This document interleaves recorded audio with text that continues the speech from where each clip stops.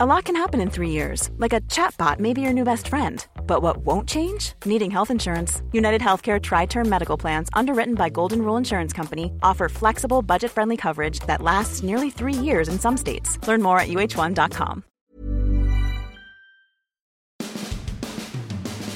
Hey, Rays fans, as my good friend John Gruden once said, future's so bright, man, I gotta wear shades.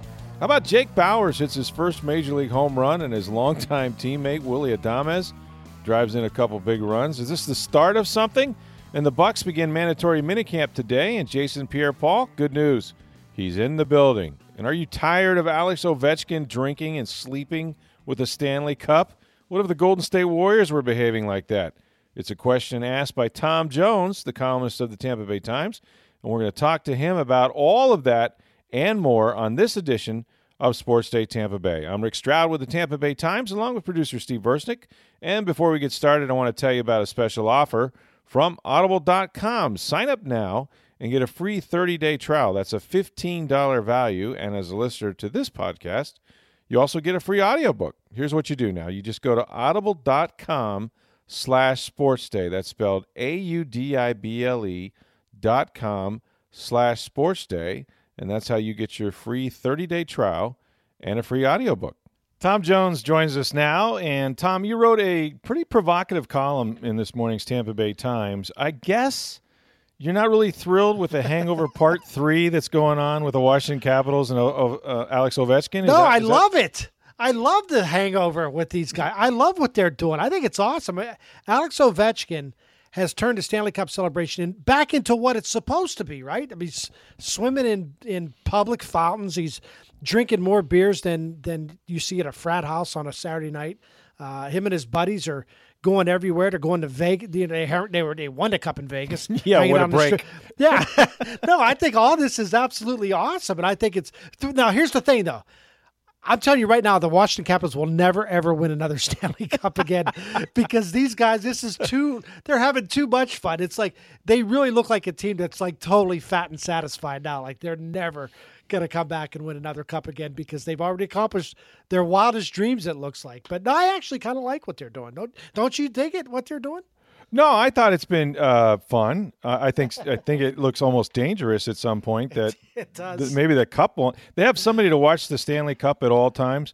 They need someone to watch Alex Ovechkin at all times because I think you should be more worried about that than a damn trophy. Well, but having said that, the cup holder's got to be scared to death right now. Yeah. All the stuff that's going on.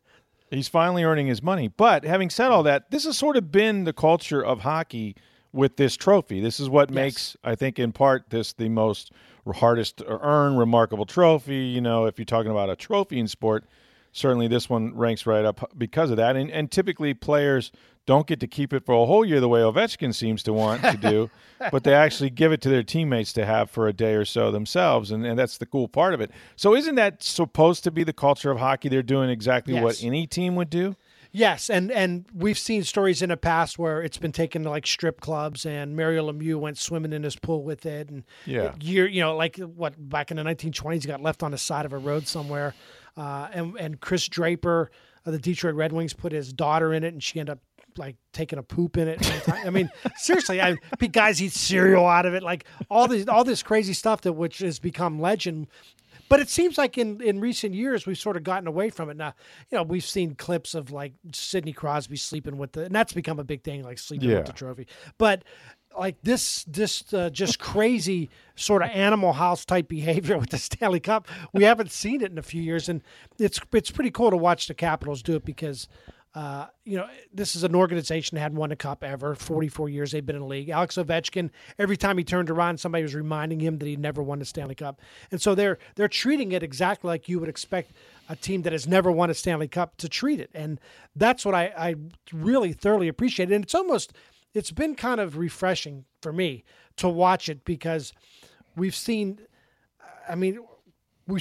sports where it's become such a business for some people. And this has nothing to do with money with these guys. I mean, Alex Ovechkin, you could tell, is just genuinely excited to have won a Stanley Cup. And the people of Washington, it's the perfect storm where you have a player who's never won it in a city that's never won it, and they're celebrating this thing together. And it's been a really cool scene as far as I'm concerned. Yeah, what you call falling asleep with the cup, I call passing out with the cup. Yeah. Aside, the tomato, man. What? Yeah, the purpose of your column, though, I think, as I read through it, is that you talk about how, while seems to be acceptable and people are sort of relishing watching the Capitals relish in it, what would happen if this were the Golden State Warriors behaving exactly the same way? They've won 3 out of 4 NBA titles. They are a juggernaut themselves, and yet in basketball we don't see this behavior, number one. But you go a little further than that and say, J.R. Smith got a lot of pushback. If it had been the Cavs winning this, in fact, when he took his shirt off, that was kind of a big deal. So it was. So what are you kind of saying here exactly? Well, let me go point? back. Let me go back to the origins of where this column came from, because it actually came from a tweet that I didn't include in the column because I didn't want to put words in somebody else's mouth. But there's a woman by the name of Candace Buckner who writes for she covers the Washington Wizards, and she tweeted out, and it was she did it brilliantly, how she sort of, and I'm not going to get the tweet exactly right, but it was something along the lines of, I want to live in a world where people can go out and behave this type of way. Anybody, including, and what she was saying was basically NBA players can go out and everybody else would go, gee, isn't that really cool? And a lot of people, I read the comments, and a lot of people took it to mean yeah, this is great that the Capitals. I wish I was a Washington Capital. And that's not. I don't think that's what she was saying. That wasn't quite what she was saying. I think her quiet, subtle dig was, if NBA players acted like this, there would be a backlash. And let's face it, the backlash would be because they're African American.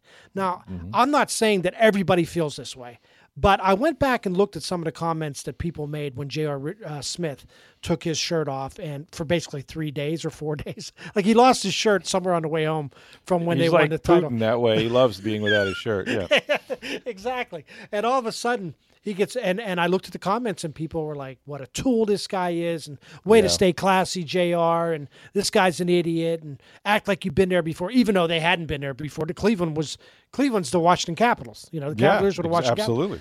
Capitals. It was just, to me, it's interesting to sort of look at the reaction for some people. It seems like everybody's just applauding the Washington Capitals. Isn't this great? They're just having such a great time. Whereas if Kevin Durant starts swimming around in a pool somewhere or a public fountain, or Steph Curry were to somehow turn the NBA trophy into a thing where you could take Jello shots out of, would people be reacting the same way that they are towards Ovechkin, which is, isn't this great? Now, I realize there's some of it is people are sick of Golden State, and it's like Golden State's won 1 million titles, and they're tired of them. But there's a racial element to it. I think I got some emails already from people who said, I know exactly what you're talking about, that I think there would be a different reaction if NBA players had done this as opposed. Now, maybe it's maybe it's the culture of hockey too. Maybe if baseball players did this and football players did it, it would be the same as if NBA players. I think hockey, maybe the larger point is, and although I don't think so, is that hockey gets more of an excuse. You sort of alluded to this a minute ago, Rick, that hockey, it's expected of them to go crazy with the Stanley Cup. And maybe we should be more accepting of other sports if they do that as well. Or maybe hockey players shouldn't do it. Maybe we should be more grown up than they are. Is that possible, that we've outlived in this era of, and I'm serious about this, in this area of social media where everything is maybe not a moment you want to capture for perpetuity? Maybe they should be a little more careful that what they're putting out there. Yeah, I understand what you're saying by that. There's a part of me that, again, I like the fact that these guys, this means something to them, that it isn't about money, that it isn't about, it's an excuse to party for about a year and a half. It's an excuse to party. Now, I mean, if nobody's getting hurt, if they're being responsible, what do we care what they do with the Stanley Cup? What grown adults do, right? Exactly. Yeah. Well, interesting column, something that question we can all maybe ask ourselves. And I did want to ask you with respect to the Caps, since they have won the Stanley Cup, and that was the team that the Lightning took to 7 games. It seems as if the Lightning have a history of losing to the eventual Stanley Cup champions. So that maybe happens when you advance far and then don't win at all. Nonetheless, what do you think the Lightning will take from what the Caps, or from any team? Is there something to be gained from watching the team you took to 7 games and win it all? I think you would rather this happen this way. Wouldn't you rather lose to the team? I know you did a podcast about this the other day about would you rather lose to the team that goes on to win the Stanley Cup, or do you want to lose to a team that then gets annihilated in the next round by somebody else? Sure. And it feels like you're a million miles away. I bet at the end of the day, John Cooper and Steven Stamkos, Nikita Kucherov, and those guys, they probably don't care who won the Stanley Cup. It doesn't really because it wasn't them. Yeah, it wasn't them. That's you either won the cup or you didn't win the cup, and they're a team that didn't win the cup. The fact that it was the team that eliminated them might make you feel good for a second, and maybe you can bring that up in the future, like, hey, we were this close, and we only lost to the team that was better than everybody else. Then again, does that make you first loser? I don't know. So I think ultimately the players don't care about that, but I don't know. I think I would rather, if it was me, I'd rather lose to the team that won it all as opposed to losing to a team that was basically the second or third or fourth team in the league. I think what it does validate the idea, if you believe this, that they are that close to winning a Stanley Cup. If you feel like, hey, this team doesn't need to make a major overhaul, it doesn't need to make major changes, it just needs to keep plugging away, and eventually it's going to break through one of those years. And that seems to be the attitude that Steve Yzerman has taken, that it's just taken some time. But ultimately, I don't know that the players care, but I think I probably would like to lose to a team that won the cup as opposed to a team that finished third or fourth or whatever you would want to put them. Yeah, and like you said, though, always a bridesmaid. It really doesn't matter unless you're going to get the ring, right? So yeah, exactly. How did you feel? I mean, what did you feel about it? Did you feel like I would feel this way about it. I would say, boy, this was a big opportunity wasted, because I think when you see the Caps do what they did against Las Vegas, it's got to be a big part of the Lightning that believed they would have won it all. That the team they beat that beat them was the only team that would have beaten them and denied them the cup. And when you had 2 games to push, to put away the Caps and didn't score a goal, I think that would eat at you even more. I'm not saying that it all those things you said are true with about, we're probably the second best team maybe, in the NHL, although you can't prove that because you didn't play Las Vegas.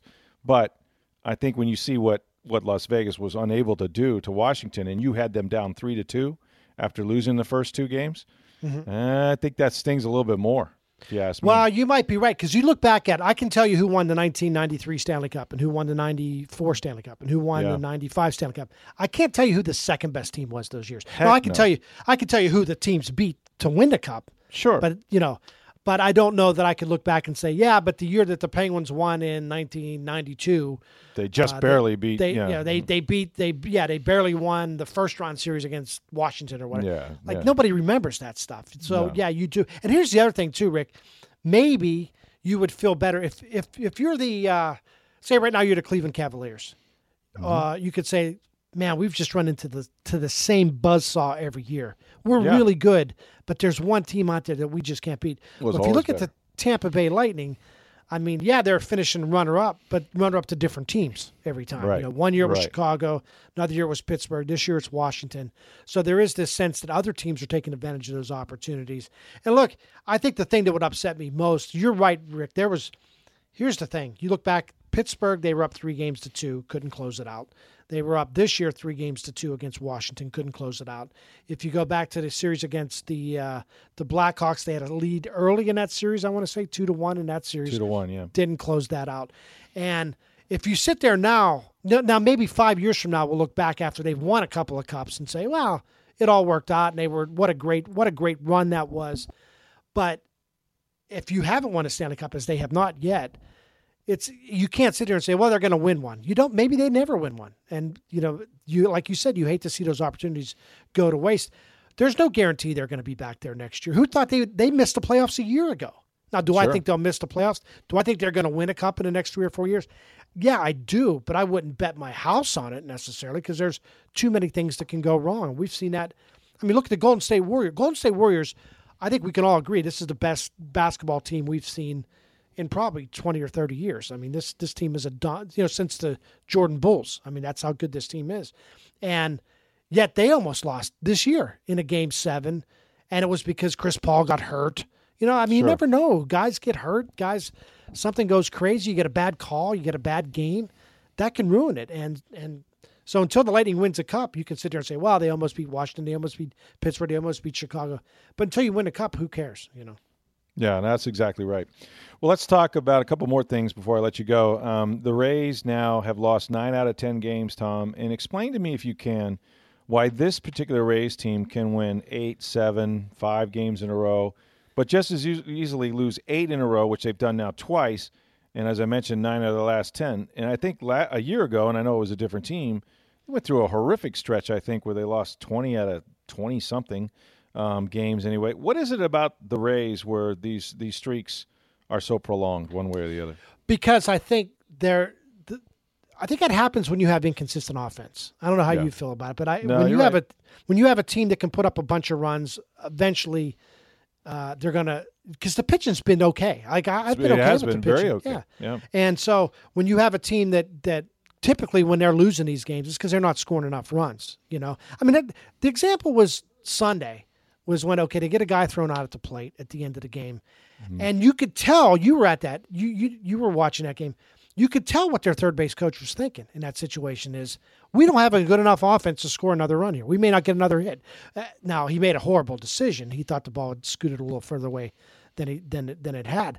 But, I mean, that's the mentality of a third base coach who's saying, every time we have a chance to score, we got to send a guy because I'm not confident that the next guy's going to get a hit.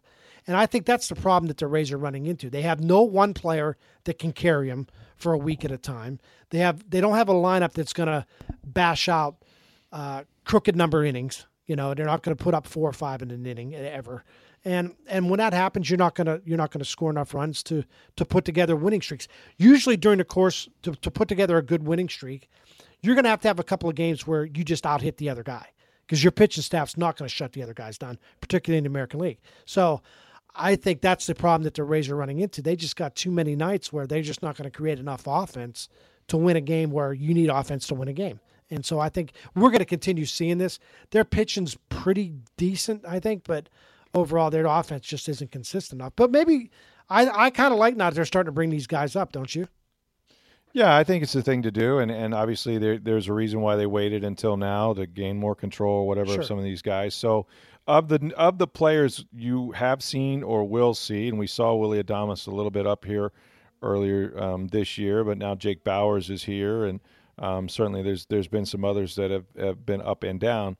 Who to you is the most impressive of the new Rays players? I haven't seen enough of Bauers yet, but everything you hear is he's supposed to be tremendous. Willy Adames is the guy. I've been waiting on this guy for 2 or 3 years, ever since they made the trade to pick him up when he was just 18 or 19 years old. There were talks that this kid was going to be a special player. So I'm really excited. And then he comes up, hits a home run his first time up here, back when his first stint here.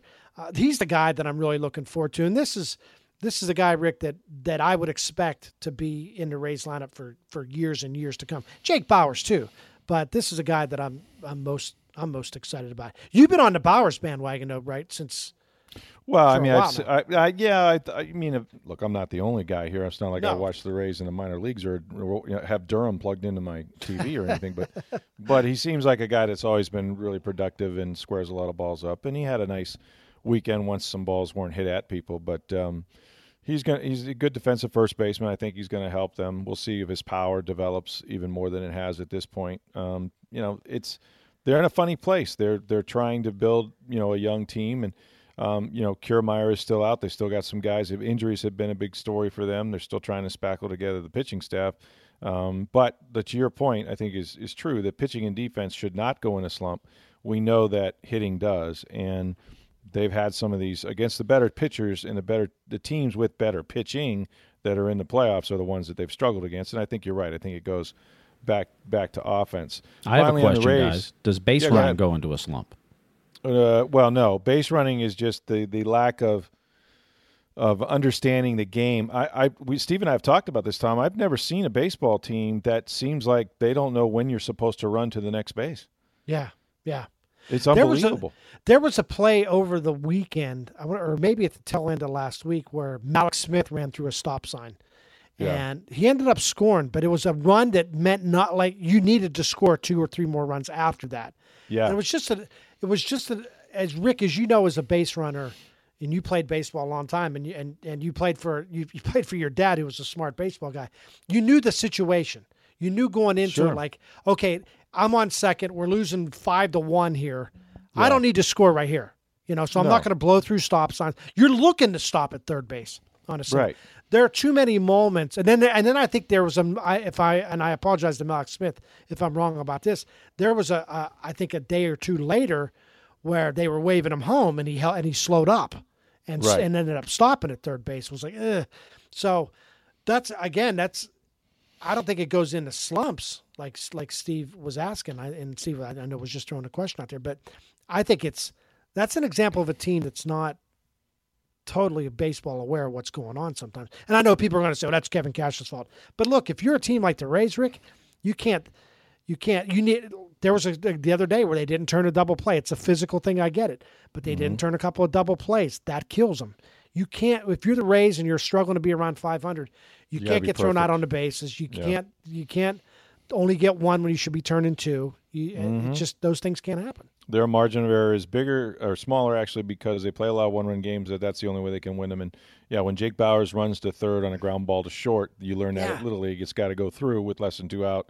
He makes an easy out at third base. And here's the thing. Maybe the Red Sox, maybe the Yankees do the exact same thing, except Giancarlo Stanton comes up on the next batter and hits one into the seats. And you don't notice it. With the Rays, you notice it when they get thrown out on the bases.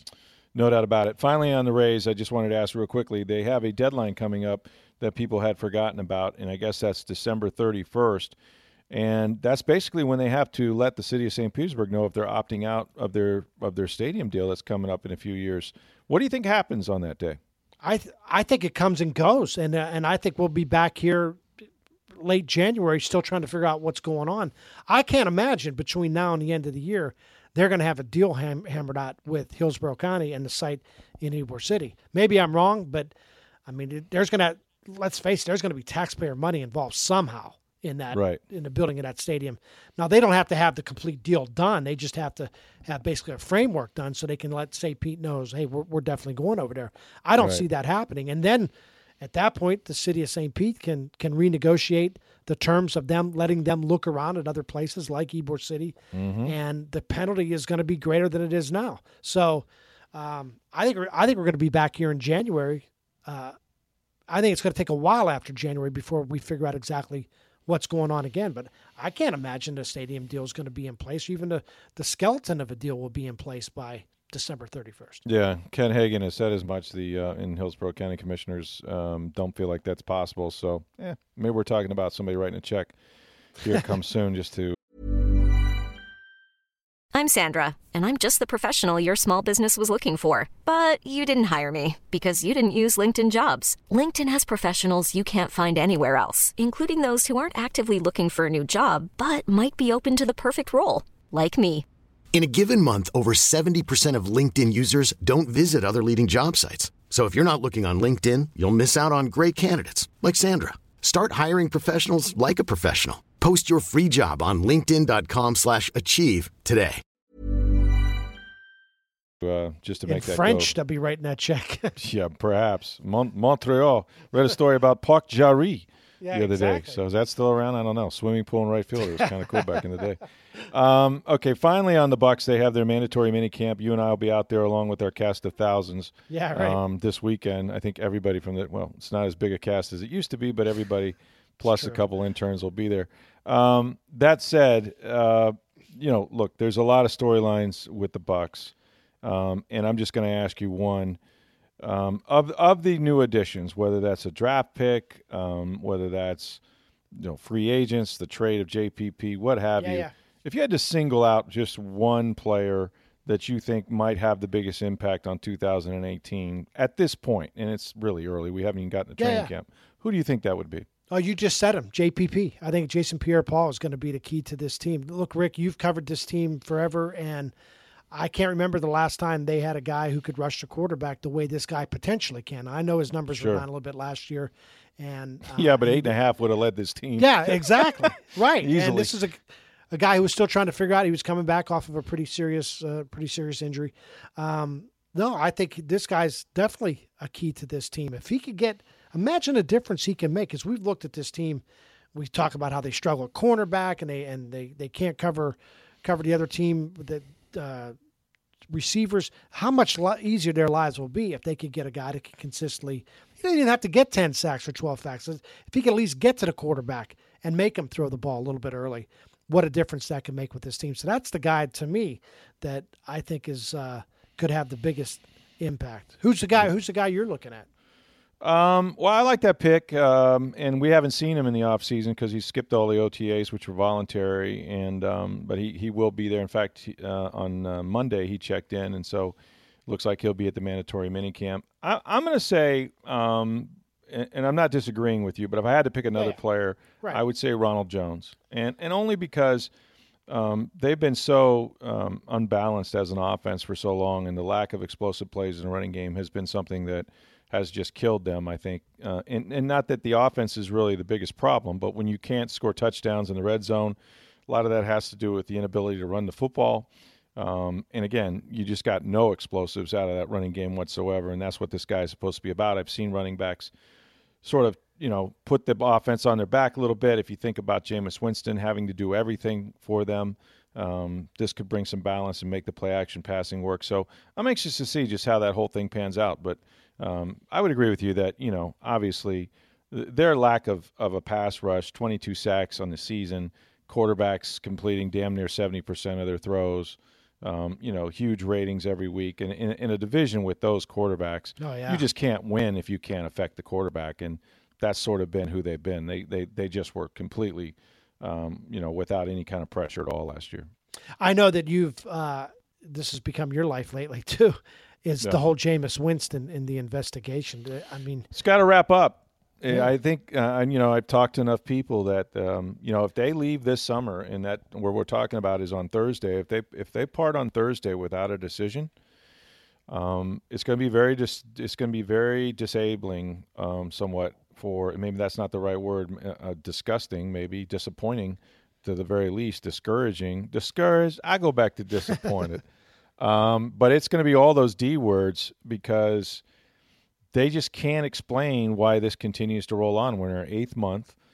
There doesn't seem, at least from what I can gather, to be a whole lot more investigating maybe to do. And so I don't know what we're down to, but we've seen in the case of Ezekiel Elliott, where there was a lot of criminal complaints and things like this and depositions, that went as far as into the month of August. I mean, that was, 2 weeks into training camp. So we've seen them go longer for sure. And yet we've also seen them come down in May before with some of these things. So somewhere between now and when they reconvene, they certainly need an answer. But boy, we're not just week to week. I think we're day to day maybe on this. I just keep waiting for the league to render a decision here, and they hope certainly that it's, he's fine and he's not going to miss any games. But if he does, that becomes such a big story of this season. Absolutely. Now, if you're the Bucs and say nothing happens here in the next few days in terms of, while they're in this mini camp, do you have to prepare?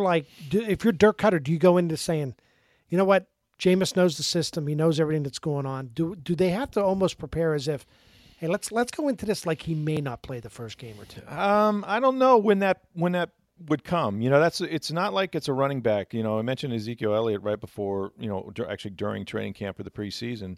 This one would be a little trickier because, if let's say Jameis is going to miss significant time, more than one game. Okay, right. One game, look, you can turn an ankle and miss one game, right? That may not change a whole lot. But if it were more than that, say 3 games or something significant, even 2 games to some extent, then I think you have to, at some point in training camp, I think it changes the reps. I think it changes how you approach the 3rd preseason game where the starters generally play into the second half. Is Jameis playing at all in that game? Is he the guy coming back after halftime? What about the 4th preseason game when you would normally not play any starters, but you know that Winston, it's his last look at live competition until maybe as much as 3 to 4 weeks before he comes back. So, do you get him more work in that game? I think you have to have a plan, and it does change things. Right now it's all hypotheticals, but I know the Bucs will have a plan. They went through it a little bit with Doug Martin last year, knowing he was going to miss 3 games, but I don't think it's anything that approximates the quarterback position. I mean, this guy handles the ball on every snap, so a little different. Having said that, Ryan Fitzpatrick's an experienced guy. He's 35. This is his second year in the system. He played last year in the spur of the moment and was 2-1 in the 3 games he started and played okay in Arizona once they got going. So I don't know that, they would feel like, that it's something that they couldn't handle. Right. Even if it were a spur of the moment, which it won't be. So yeah, they should know by training camp. I mean, in other words, it's not going to affect this mini camp. You probably wouldn't think, right? I mean, it won't affect the mini camp at all. I don't think you do anything different here. Jameis is going to get the bulk of the reps, and really, the way it goes at this time of the year, it's not as important that you're not getting ready to prepare for a game. So I think they focus mostly on the first 2 quarterbacks, and they have 4 in camp, so they'll all get their chances. But right now, the way it's split up, I mean, I saw OTA days where Jameis got 15 snaps with the team and team drills with the first unit. That's not a lot, but that's about right when you split them up for a 1.5 hour, 2 hour practice. Right. So it is what it is. But will it affect this weekend or this week? I'm sorry. No, it won't. Will it affect how they prepare for training camp? It potentially can. And bigger than that, I just think it's a big cloud that kind of sits on the organization right now, and it's got to be weighing on guys whose whole futures depend on having number 3 under center, come week 1. So We'll see what happens. You'll be out there, as I mentioned. Everybody will be out there. It'll be great. And we'll try to – we got lots of work to do. Yes, lots of work to do between now and August. So we can all hands on deck. It'll be fun. Yeah. Thanks a lot, Tommy. We'll see you out there then. Sounds great, Rick. See ya. Okay, so you don't have to panic now, Bucs fans. The word is, and I got this confirmed earlier, actually on Monday, but JPP did report to the Bucs mandatory minicamp, so he will be there today through Thursday, and he will be working. So yeah, tragedy averted. People are actually worried about this. This was a big thing. Oh man, I have a feeling he's not going to be there. It's happened before, but I never got the sense that would be the case with JPP. Now we'll see what kind of shape he's in and all that, and the Bucs will be watching closely, but everything should be fine. In fact, all the players have to be there, even the injured guys. They won't be working, but we'll have a chance to at least see them standing around, so that's a good thing. Also, this has got the attention of a lot of people, including Gerald McCoy, but the NFL Network, NFL.com, does this top 100 players in the league each year, and it moves around based on guys coming in and out of the league and just what their Q rating is, and it's voted on, I believe, by other players, if I'm not mistaken. This is how it's like a poll. Well, bad news for the Bucs if you're into that sort of thing, and the players kind of are. They're at number 21 now. They got 20 or 21 players left, and so far the Bucs don't have any. So I think it's pretty safe bet at this point that the Bucs will be shut out. Are there other teams that don't have any at this point? I don't know this. I mean, it's a great question. I probably should have prepared for it, but I don't know. Outside Gerald McCoy, I don't know if I would put anybody in the top 100. Mike Evans. Okay, Mike Evans would be the other one. Maybe Lavonte David. Maybe. I don't know if I could find 100. I don't know if I could. Maybe he doesn't make 100, but my point is, I think Mike Evans is a top. Yeah, no, Mike Evans. Yeah, you're absolutely correct. Receiver. You're absolutely correct on Mike Evans. So I don't know how he could get not in the top 100 players. He didn't have as productive of a year last season as he had the years prior. And sometimes your latest result can skew these kind of polls, especially when voted by other players and they're going on Q scores. Something happened clearly. That. Yeah, and the reason is, look, they were 5-11. They were. No, that doesn't help you, but yeah, that's the main thing. But if you want to talk about Mike Evans, there's been. And I know he got it on the last game of the season. He got his 1,000 yards, just 1,001, I believe. But regardless, there's been 2 other players in the history of the NFL have 1,000 yards, at least 1,000 yards in each of their first 4 seasons, and that's Randy Moss and Green from Cincinnati. AJ Green, AJ Green. So, they've been playing football a while now. No, I would say McCoy and Evans surprised me. Anybody else, I wouldn't have predicted they'd be in the top 100. Right, but at least there should be a player. The Bucs, talent-wise, they obviously didn't produce as a team, but they do have some pieces. It's not as if every team does. Even the Browns have some pieces. Absolutely. Absolutely they do. Although one of them just retired, Joe Thomas. I'm at a loss. Now that Joe Thomas is gone, I'm at a loss to see if they have anybody else that would be on that list, but we'll see. So, yeah, that was a thing. Joe McCoy picked up on Twitter on it. And well, maybe he's number 21 or 20. I don't think so. I think we're down to, this is the cream de la cream now, the top 20 players. Now the top 10 quarterbacks and then 10 other players? No. I mean, you could probably name 5 quarterbacks that are going to be in the top 20, right? Oh, absolutely. Maybe even more than that. Absolutely. So, Brady, starting Rodgers. with Brady, maybe Drew Brees, Wilson. Roethlisberger. I don't know if he's gone yet, but, there's a Matt lot Ryan, of guys. Cam Newton. Yeah, some of those have been named, but, I mean, I'm just saying that, there's a lot of guys. And then you get into your defensive studs, and, before long, you're at 20. I mean, there's not enough players. Not enough highway to get them on there, as they say. So. I mean, look, there's 32 teams in the league, about 100 players, sure. So the average team's going to get 3. 3 each, right? Yeah. That's what you'd be looking at. If it were just cut down. Yeah, I mean, the average is 3 per team. Right.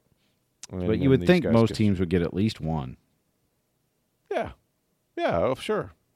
I mean, you would think, but I don't know. We'll have to go back and see what other teams got shut out, but I think the Bucs did, and it's a thing because I don't think they've been shut out before. And Jameis, maybe the Russians hacked it. I don't know, man. Maybe they were interfering in the voting. I think the problem was they asked other players. There's just no respect for them as a football team because they just whip up on everybody. So they got another reason to grind their axe this year and come another back chip on that shoulder. Yeah, man, just collecting chips. Those aren't the chips they talk about collecting, but they do have those chips. So let's talk about the Rays real quick. We'll wrap it up here. Man, hard not to like what the future looked like, at least in one snapshot on Monday night. I mean, Jake Bauers has come up, and he's played a couple games. He got his first major league hit the other day. He has 2 hits on Monday night, doubles. Yeah, 2 for 3 and 2 walks, too. Had a couple of walks, really knows how to organize the strike zone, which is hard to do when Joe West is behind the plate. Goodness gracious. By the way, Joe West, dude, call a strike twice Joe. In this scene.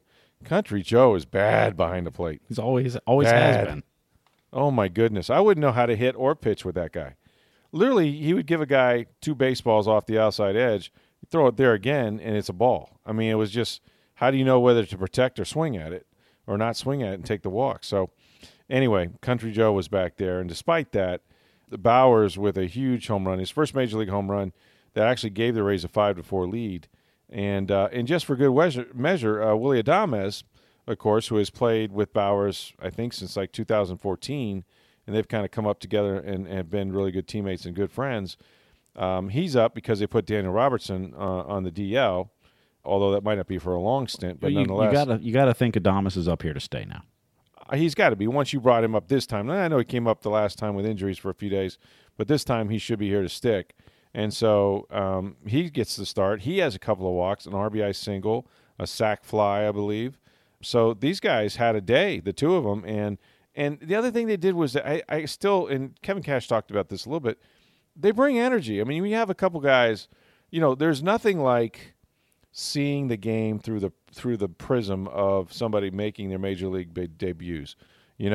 When you're in the grind of a season, when you've been in the majors for a couple years maybe, or in the case of some of these players, a lot of years, even though the Rays have a predominantly young team, they're almost to the All-Star break now.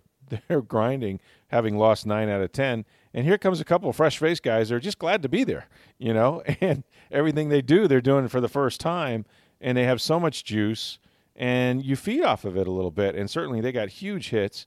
And Adames played a good shortstop. Bauers is a good glove at first. So all of a sudden now you've got some pieces, to add to what you already had. And these guys are, fresh. I mean, everything is new to them. So they had a ball, and they talked about every minute of that was fun. We kept making eye contact, and you couldn't help but just to crack a smile, just because like we were talking about before. It's just we've talked about it for a while.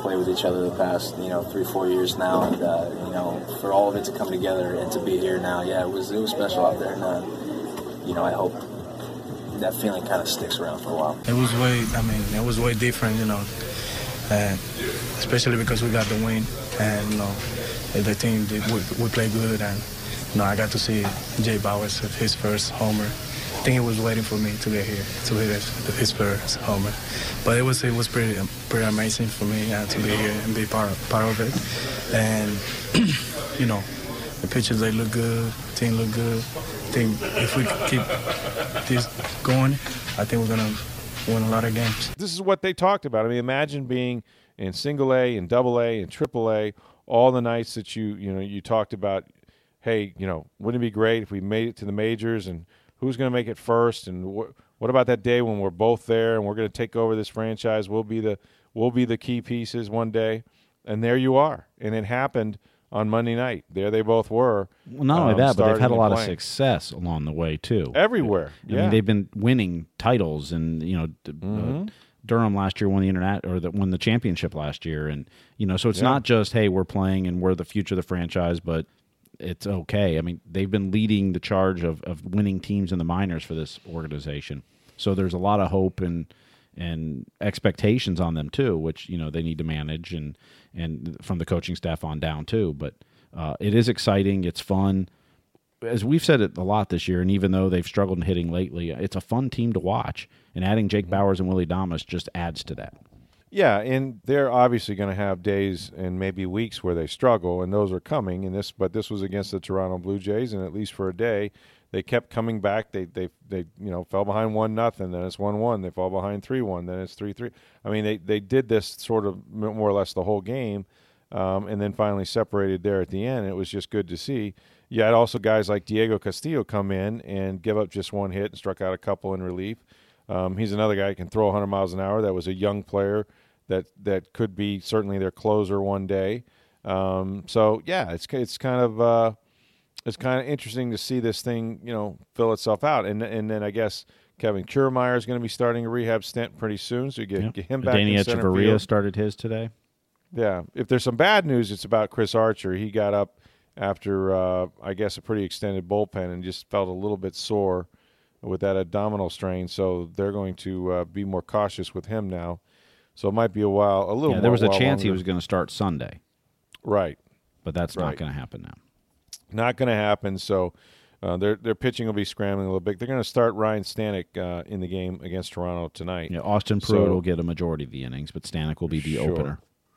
Sure, the opener, and then they'll need a closer. But yeah, I mean, this is – look, give them a couple years. I mean, this is sort of the glide path that they wanted to be on, and we'll see what impact they make from this point forward. But certainly you like the fact that they finally have some position players to get excited about. And these are bright-eyed kids. These are guys that have a lot of talent, that can do it both with the glove and the bat. They're not one-dimensional.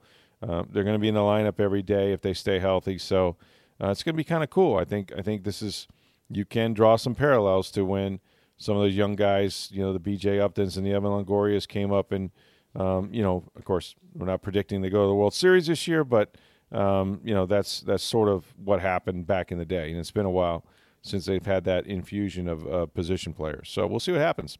Should be pretty interesting. So we got Bucks mini camp starting today. Of course, I'll be out there. We'll have reports on TampaBay.com. We have a lot of writers. We're going to get a lot of interviews, I think, while we're there as well, that we can play not only just on this podcast but archive for later on, get to know some of the rookies and whatnot. So a lot of good, exciting things. I'll probably have a chance to talk to JPP and find out what's been going on with him and just how you feel about forfeiting $250,000 not to work out. Wouldn't take me that much to get in that building, but he chose to stay away. We'll find out what kind of shape he's in. And then, of course, Jameis is always someone that's interesting as this ridiculous investigation just continues to have no end, or seemingly no end. So 3 more days of practice, and then they go on their summer break. So we'll have a lot to talk about this week with the Bucks. As always, we'd love for you guys to interact with us. You can do that on Twitter. Lots of interaction during the week, and we appreciate that. I love your comments. If you want to hear something different on this podcast, if there's any requests for interviews or what you like about it. Somebody wrote that they like the Rays talk that we do, and we do a lot of Rays talk. Obviously, they're they're in season now. The NHL season's over and football hasn't quite begun just yet. So this is sort of the Rays' time of year. But there are other things that you'd like for us to discuss. We certainly will do that. You can interact with us on Twitter. You can reach us at SportsDayTV, at SportsDayTV. You can reach me at NFL Stroud on Twitter. And my email address is rstroud@tampabay.com. As always, please rate and review this podcast. We love when you do that. And there's no excuse for you not to listen to this podcast, Steve, because it is everywhere. You can get it on iTunes, Google Play, Stitcher, TuneIn, iHeartRadio, SoundCloud, any third-party podcasting app that you use. You can subscribe there, download it. You can like it, review it, leave comments, or if you can't find it, tampabay.com/sports. It should be your first place you go to every day for the sports headlines. The podcasts are right there on the right side as well. You can click and listen there. Hope you enjoyed our chat, like old times, with Tom Jones, and he'll be doing that from time to time. We've managed to get him on once a week. We'll hope to at least maintain that and maybe a few more times coming up as well. Again, check on tampabay.com for the latest of the Bucs minicamp, and we will talk to you tomorrow. For Steve Versnick, I'm Rick Stroud. Have a great day, everybody.